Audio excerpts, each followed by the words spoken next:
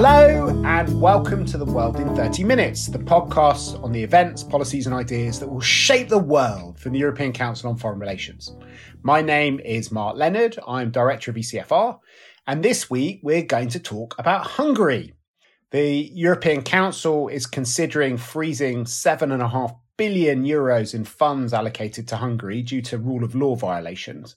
And meanwhile, the Hungarian Prime Minister, Viktor Orban, has embarked on a controversial national consultation concerning the EU sanctions on Russia. What does this mean for Hungary-EU relations? How will Hungary's confrontational approach to Brussels continue to shape European foreign policy when it comes to Russia and even to China and other parts of the world in the future? And what does it all mean for the future of the European project? I am absolutely thrilled to welcome a special guest this week who's going to help us make sense of all of these things. I've been practicing her name for the last few minutes, but I'm probably still going to get it wrong. Zsuzsanna Szelenyi is a Hungarian politician and foreign policy specialist. She started her political career as a member of Viktor Orban's Fidesz party in the late 1980s and early 1990s, at a time when it was still a liberal anti-communist outfit. And she left the party in 1994 before returning to the Hungarian parliament as a founding member of the pro-European Together party.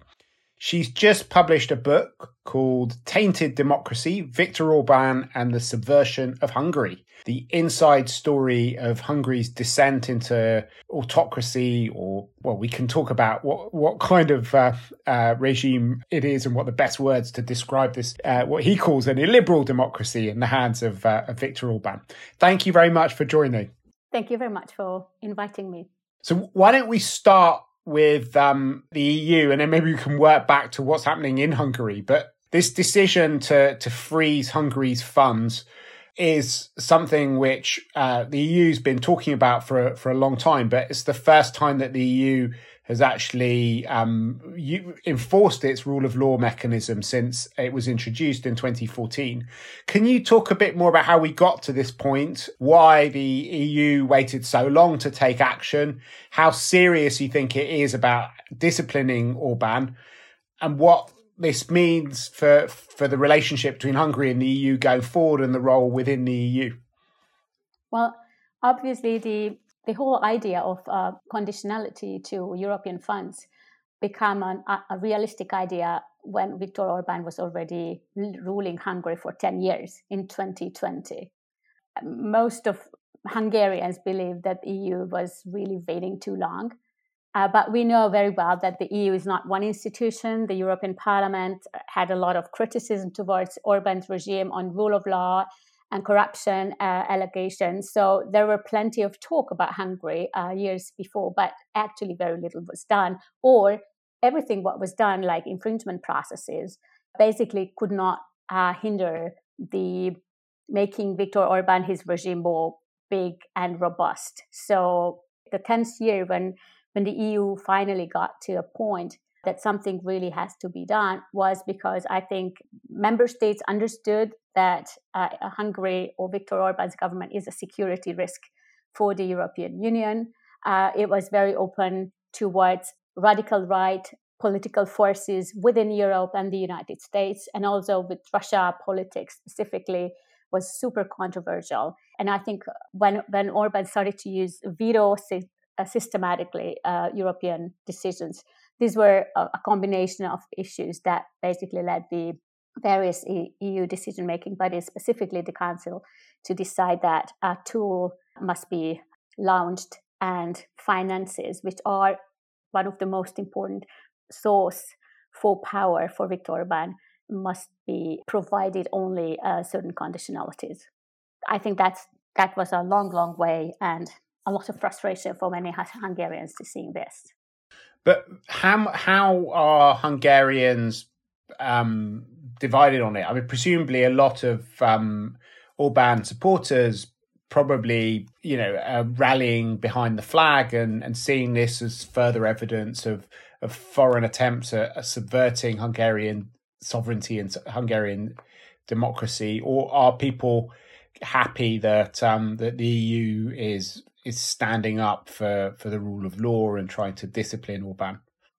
Well, obviously, there is not an average Hungarian in this country. It's a deeply polarized society, and there's big, pernicious polarization between those who follow Orban. He has a very strong 2 million camp, a voting base, a very strong voting base, which is served by continuous political campaign and the state media, which is sharing only exclusively the ideas of the government of the Orban system. And of course, a lot of critics of Orban, which at least the same amount of people we are speaking about. So Hungary is not dominated by pro-Orban supporters.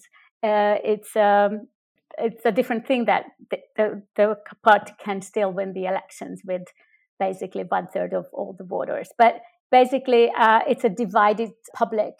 And while many people are very frustrated by EU policies, of course, there is a revolutionary support behind Viktor Orban. There is a very strong anti-EU sentiment, which has been raised already 10, 12 years ago and somehow heated again and again and every few years when Viktor Orban needs an enemy, when his politics are too radical for the European Union. It's a long issue. It was not always the case. Viktor Orban's Fidesz party already, even in 10 years ago, was rather pro-Europe. But it has changed dramatically in 2010 when Orban got this landslide victory, and ever since he could repeat his big majority in the country. And in terms of how it's seen from other parts of the EU, I mean, in the past, the EPP was a shield for Orban from a lot of this pressure and was one of the reasons why the EU, was reluctant to act against him. In the end, Fidesz got suspended from the EPP. The EPP's lost quite a lot of its power within the EU anyway. Angela Merkel's not there anymore. A lot of EPP leaders have lost power. But it is also true that Ursula von der Leyen depended on Hungarian support to become the president of the European Commission, and she's certainly been less aggressive in taking on Hungary than Juncker was beforehand. He used to call Viktor Orban Mr. Dictator, didn't he? And Timmermans, who was in charge of that portfolio, was quite sort of radical in terms of certainly rhetorically holding the Hungarian and Polish governments to account. What do you think the sort of internal politics is now? Has it changed a lot as a result of the war in Ukraine and the fact that Hungary's been somewhat isolated in its close relationship with Russia? Well, I think definitely the European conservatives were lengthily very complacent or even opportunistic with Orban. They needed Orban's support. And of course, Orban made very double-sided politics. So he nurtured a very important relationship with the German Christian Democrats, who were very supportive for the party way longer than when actually they realized that Orban is a problem for Europe and also European unity, which is a German priority of foreign policy. I think, definitely a lot of things has changed, but also the German Christian Democrats are not in power any longer. It's a different composition of government, but many things are similar. And I think Viktor Orban is trying to maintain as a good relationship to German politics and big business, which he always treated very carefully and very positively. So it's also very important to see that, in Orban mindset, money and business is a key component on politics. So he always treats those things together. It's also very typical for his foreign policy. He recreated the foreign ministry 10 years ago as a ministry of foreign policy and trade, and instructed ambassadors to act abroad as business dealers and create trade relationships and bring business FDI to Hungary. So that's a very conceptual thing how Viktor Orban is looking at politics. It's never separate from business and some kind of control on the economy and flow of money. That is it's very important to see because this spell tells a lot about how Orban's changed his China and Russia politics very surprisingly after 2010. While Fidesz party was rather anti-Russia and anti-Chinese before they came to power in 2010. Basically, he convinced his party elite that these are good moves, that he promised them that more money will come to Hungary if they go in good terms to the Chinese and Russians. Energy was also super important, and obviously Russia politics was all about energy and control of energy and energy trade energy. So I think this, going back to your original question, this is how Orban managed the relationships with the EPP on a very pragmatic level, and German and other EPP parties were also very pragmatic in this regard.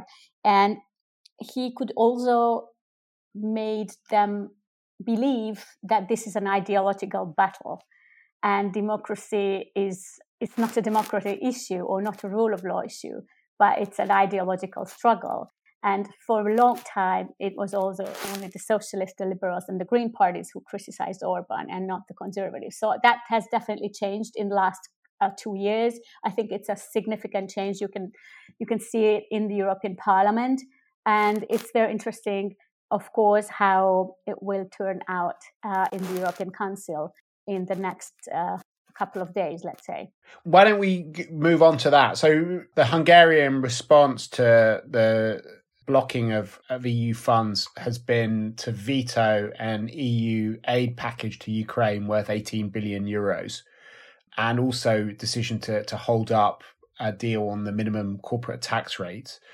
It's not the first time that Hungary has blocked EU decisions. We've seen Hungary vetoing a lot of decisions on China and Russia in the past. But this is quite a big deal in terms of the number one priority which Europe is facing at the moment. But also, I think unusually, a priority for a lot of the Central and Eastern European countries that have supported Hungary in the past. How do you think that that's going to play out? What is Orban's decision-making? I think the video of the 18 billion euro aid package to Ukraine is really the ever low for Hungarian foreign policy, and also demonstrate how desperate Orban's government is at the moment. They are badly needing this money. Hungarian economy is in very bad shape. It's beyond 20% inflation for several months now. And there are strikes in Hungary from teachers since the beginning of September, and there is a huge living crisis coming in the fall. So there are a lot of kind of ad hoc decisions the government is taking at the moment. So they definitely didn't expect the European Commission to be so strong. I think the whole idea in the last couple of months was a surprise to the Hungarian government. They also changed their policies in the middle of the summer. And now they are really hoping that the European Council will basically withdraw from this very tough considerations, that they would withdraw the financial package or a significant part of the financial transfer for Hungary, which I believe they will. So I actually think that Orban can always trust that other European leaders do not have a strong interest that Hungary collapses economically. There's no interest that there is a big destabilization of one of the EU countries. And this probably will push the council members to some kind of compromise, even though I think this veto which Orban just announced is really alienating the Hungarian government further and isolating from the European partners. But I don't think that with these decisions, this whole struggle between Orban's government and the European institutions will stop. I actually expect a longer struggle, and what we have to see is that Orban's regime under pressure is radicalizing. This was always Viktor Orban's method over the many decades of politics when he was, cornered he went really beyond the point what other people didn't expect it. So I think it's a big fight. He likes this. He is actually he's a confrontational, transactional political leader. So this is an environment where he always can figure something out that no one else expects. So what I think is interesting is there's not just a war against Brussels now, though. It's something where he's basically taking aim at the central policy issue for governments like the Polish government that have been very close allies of his in the past. Can we go a bit more into that topics? The war in Ukraine is now like the number one issue. It's the EU used to be a peace project, now it's a war project, and the fighting of this war is absolutely central to the both the perspectives of a lot of the member states, but the whole dynamics of European integration now being driven by it. And obviously Orban's coming from a much more pro-Russian perspective than a lot of Eastern European countries and Central European countries. And that's been reflected, for many years in different policy positions, both the vaccines policy at the beginning of COVID, but also the way that he's personally positioned himself vis-a-vis Putin. But it looks like we could be heading to quite a big showdown later on, because Hungary has talked about having a national consultations on sanctions policy, which seems like a really radical move. Do you want to explain a bit more both what you think might happen as a result of that, how it could work out, but also what you think the effects might be on EU sanctions policy? So, yes, at the very moment since October, there's a several weeks campaign going on in Hungary. But anyone should imagine this, you cannot simply not escape this. I mean, the Hungarian government puts incredible amount of money for such campaigns. There's an ongoing campaign. There's always a campaign happening in Hungary. So we are always in fight against someone, and oftentimes the European Union. Now the sanctions, the campaign says that it's a shape of a bomb, and it says that Brussels sanctions will destroy us. This is a tax. It's quite a radical campaign, and obviously puts the European Union be blamed for any wrongdoing of the government or any economic problem Hungary is facing, which, as I said, we do so. So the national consultation is just an apropos for a big campaign, and this is also turning Hungarian public's attention away from figuring out or believing that the Hungarian government is actually responsible largely for this huge economic problem we are facing. Well, just for very short explanation, the big part of the high inflation in Hungary is that we had elections in April 2022, half a year ago.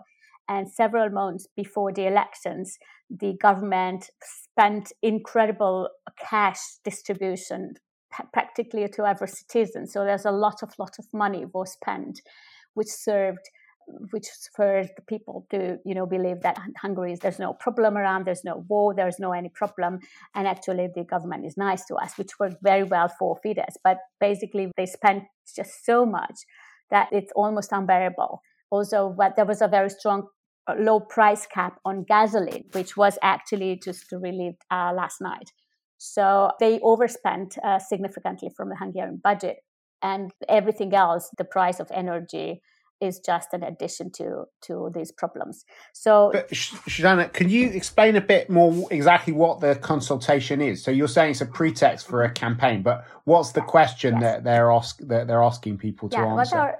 This so-called national consultation, what the Orban regime introduced several years ago, and they do one or two every year, is a so-called consultation because it's completely untransparent. It's very manipulative. So there are questions like Russia's sanctions or the European Union sanctions against Russia are destroying the agriculture and incapacitate or decapacitate food to Africa. So there will be, as a result, a lot of migrants will come to Europe, and of course will appear at our border. And then there is a question: do you support the European sanctions? So this is how you should imagine it. There is no any discourse, there's no any discussion. But how does it get delivered to people, that question? Do you get Well, there is a 6 question like this, and they mail it to every household. So every household gets literally a physical piece of paper coming through their letterbox? Exactly. And then you can send it back. Either you do it or you're not. No one ever knows how many people send it back. There is no any, transparency. But I have a little story about that because I have 3 kids, and even the youngest one became 18 last year.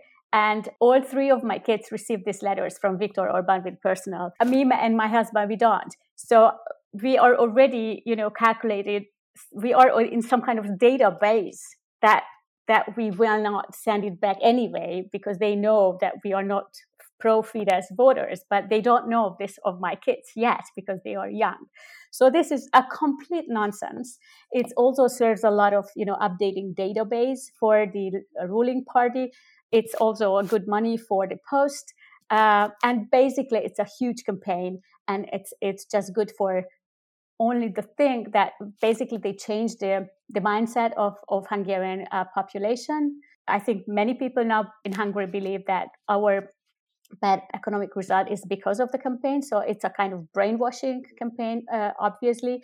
And this is also a preparation for even worse, which is probably coming in the winter. And when does this consultation formally come to an end? When do you have to send your envelopes back if you receive them? It's 9th of December, so it's this week.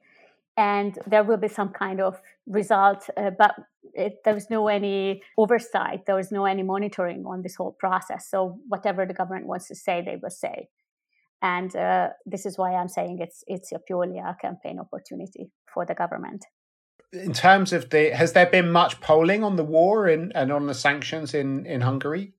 Well, there are some polls, and we can see that the opinion is changing. I mean, Hungarians are divided, as I said. So it's clearly demonstrated that Fidesz voters are not so friendly to Ukrainians and basically believe that a Russia war in Ukraine is a kind of maneuver of the US. It's a very Russian type propaganda is going on in the Hungarian public media. So there are several level narrative the government is using. The main idea is what Orban is representing is anti-sanction, anti-EU, but we also know that he is supporting the sanctions, or Viktor Orban always supported the sanctions packages, even if he negotiated some differences for Hungary. And then we also know that when there is a bigger problem, they send President Katalin Novak to Ukraine. She went to see and met Zelensky 2 weeks ago. There was a photo opportunity with the Polish Prime Minister. She said openly that Russia is crystal clear that Russia is responsible for this war. It's interesting that on her Facebook page, there was lots of very nasty comments after this, because at the same time, the state media, which is running Orban's propaganda messages, is really anti-Ukraine and basically sharing the type of narratives which are present in the Russian media. So it's a several layer of narratives.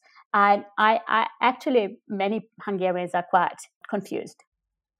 And what about the way that this is going to relate to Hungary's power and position within the EU? Because in the past, there was a kind of strong V4 Visegrad group sort of illiberal coalition within the EU, but that's obviously become much more complicated now, with both, some countries like Slovakia becoming much more liberal in their orientation, but also Russia as a sort of dividing line between Poland and the Czech Republic and Hungary. So the sort of V4 has disappeared. There are new governments like Giorgia Meloni in Italy. Is this part of the new strategy that he's trying to find new allies within the European Council?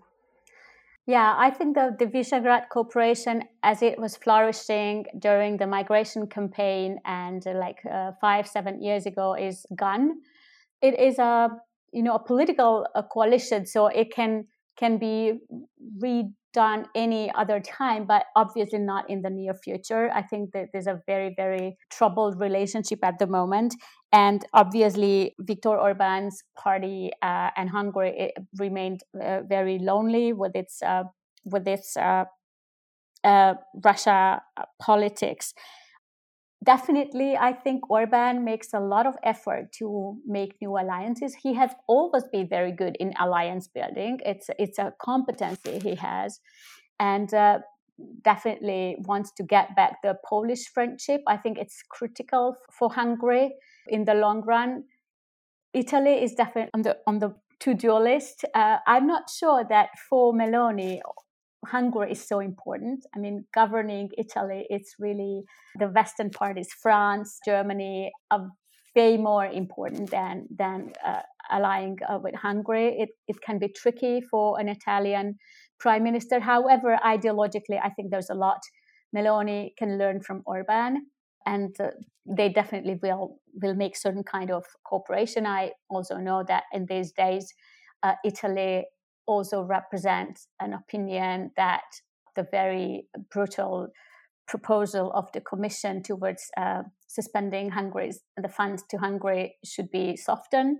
But it's not only Italy, it's also Germany and France is doing it at the same time. So I think it's not that visible. But yes, the ideological kind of culture war element in Orban's politics keeps Italians inside, and he definitely wants to turn this to politics.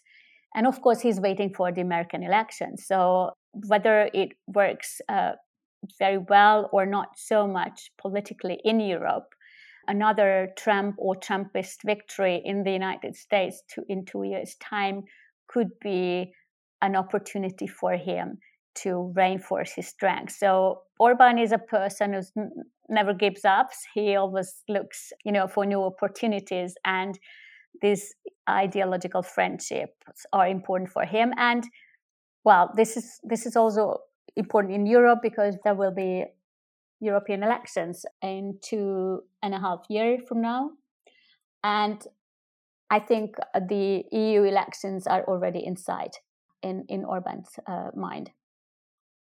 So maybe we could just end with that. You sort of started to look beyond Europe at these global questions. So Trump is one kind of element, and obviously Orban's become a favourite voice in the Republican Party at key gatherings like CPAC. But also the other big power in the world is China, and Orban has been a kind of early adopter of policies to attract China, trying to hitch the Hungarian caravan to the Belt and Road Initiative, creating golden visas for Chinese people to move to Hungary. How's he going to manage the tension between those two relationships, which are becoming increasingly difficult to reconcile with one another?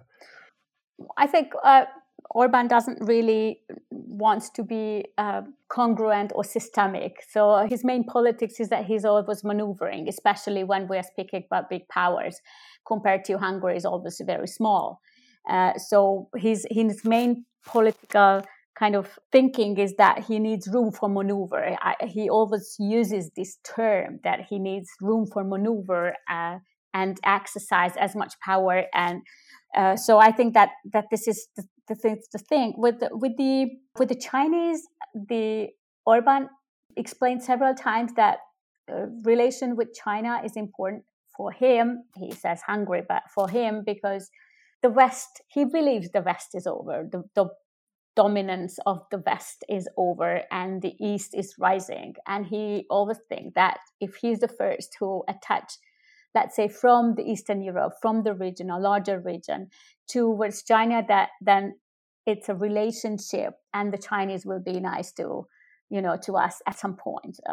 He is ready to pay quite a lot for that. So it's a couple of giga projects, which are Chinese projects, which are present in Hungary, are really not used for Hungarian, like the Belgrade-Budapest super fast railway is something that has physically no use for Hungary economically. It doesn't even stop anywhere but Budapest. So it's only good for the Chinese because it's an important element of the Belt and Road Initiative. So it's a kind of favor to China. We didn't see so far that Chinese would be any way benevolent to him. But I think he's really a big risk taker, and he is ready to pay from our money to this kind of hopes. Well, that's, I suppose, all we've got time for in this discussion. But there's one thing left to do on our podcast, which is our bookshelf section. Obviously, the one thing I want to recommend to all of our listeners is Zsuzsanna's book, Tainted Democracy. But what's on your bookshelf?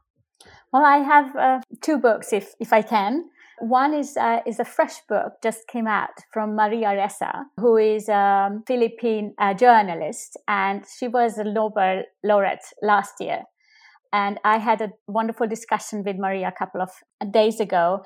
Her book, How to Stand Up to a Dictator, describes her life in a Philippine journalist and how in Duterte's regime, journalists had to suffer, and how the internet influenced journalism. And I think I like this book very much because when we spoke with Maria in another program, we were both surprised how many similarities we found between the techniques, the playbook of how the Philippine regime and Orban's regime is working in the everyday life. So, and of course, the other book is a bit more of a relief. It's Philip Send's East-West Street. I was really impressed by this book, and I found it really uplifting how, over the history, justice and freedom and efforts for justice and freedom in very dire times can give a relief to people. And also, it's a very strange life there here in Hungary, but there is always reason to work for something better. And I think this book really tells a lot about that. Great. We will put links up to all the publications we mentioned on our website at ecfr.eu/podcasts. If you've enjoyed listening to this podcast, please do let other people know about it by writing about it on your social media page or ours. But above all, hopefully by also giving us a good rating and review on whatever platform you use to download the podcast on. And while you're there, do subscribe as well so you can listen to future episodes. But for now, from Zsuzsanna Szelenyi and myself, Mark Leonard, it's goodbye. The researcher for this podcast is Anand Sundar, and the editor of this episode is Marlene Riedel.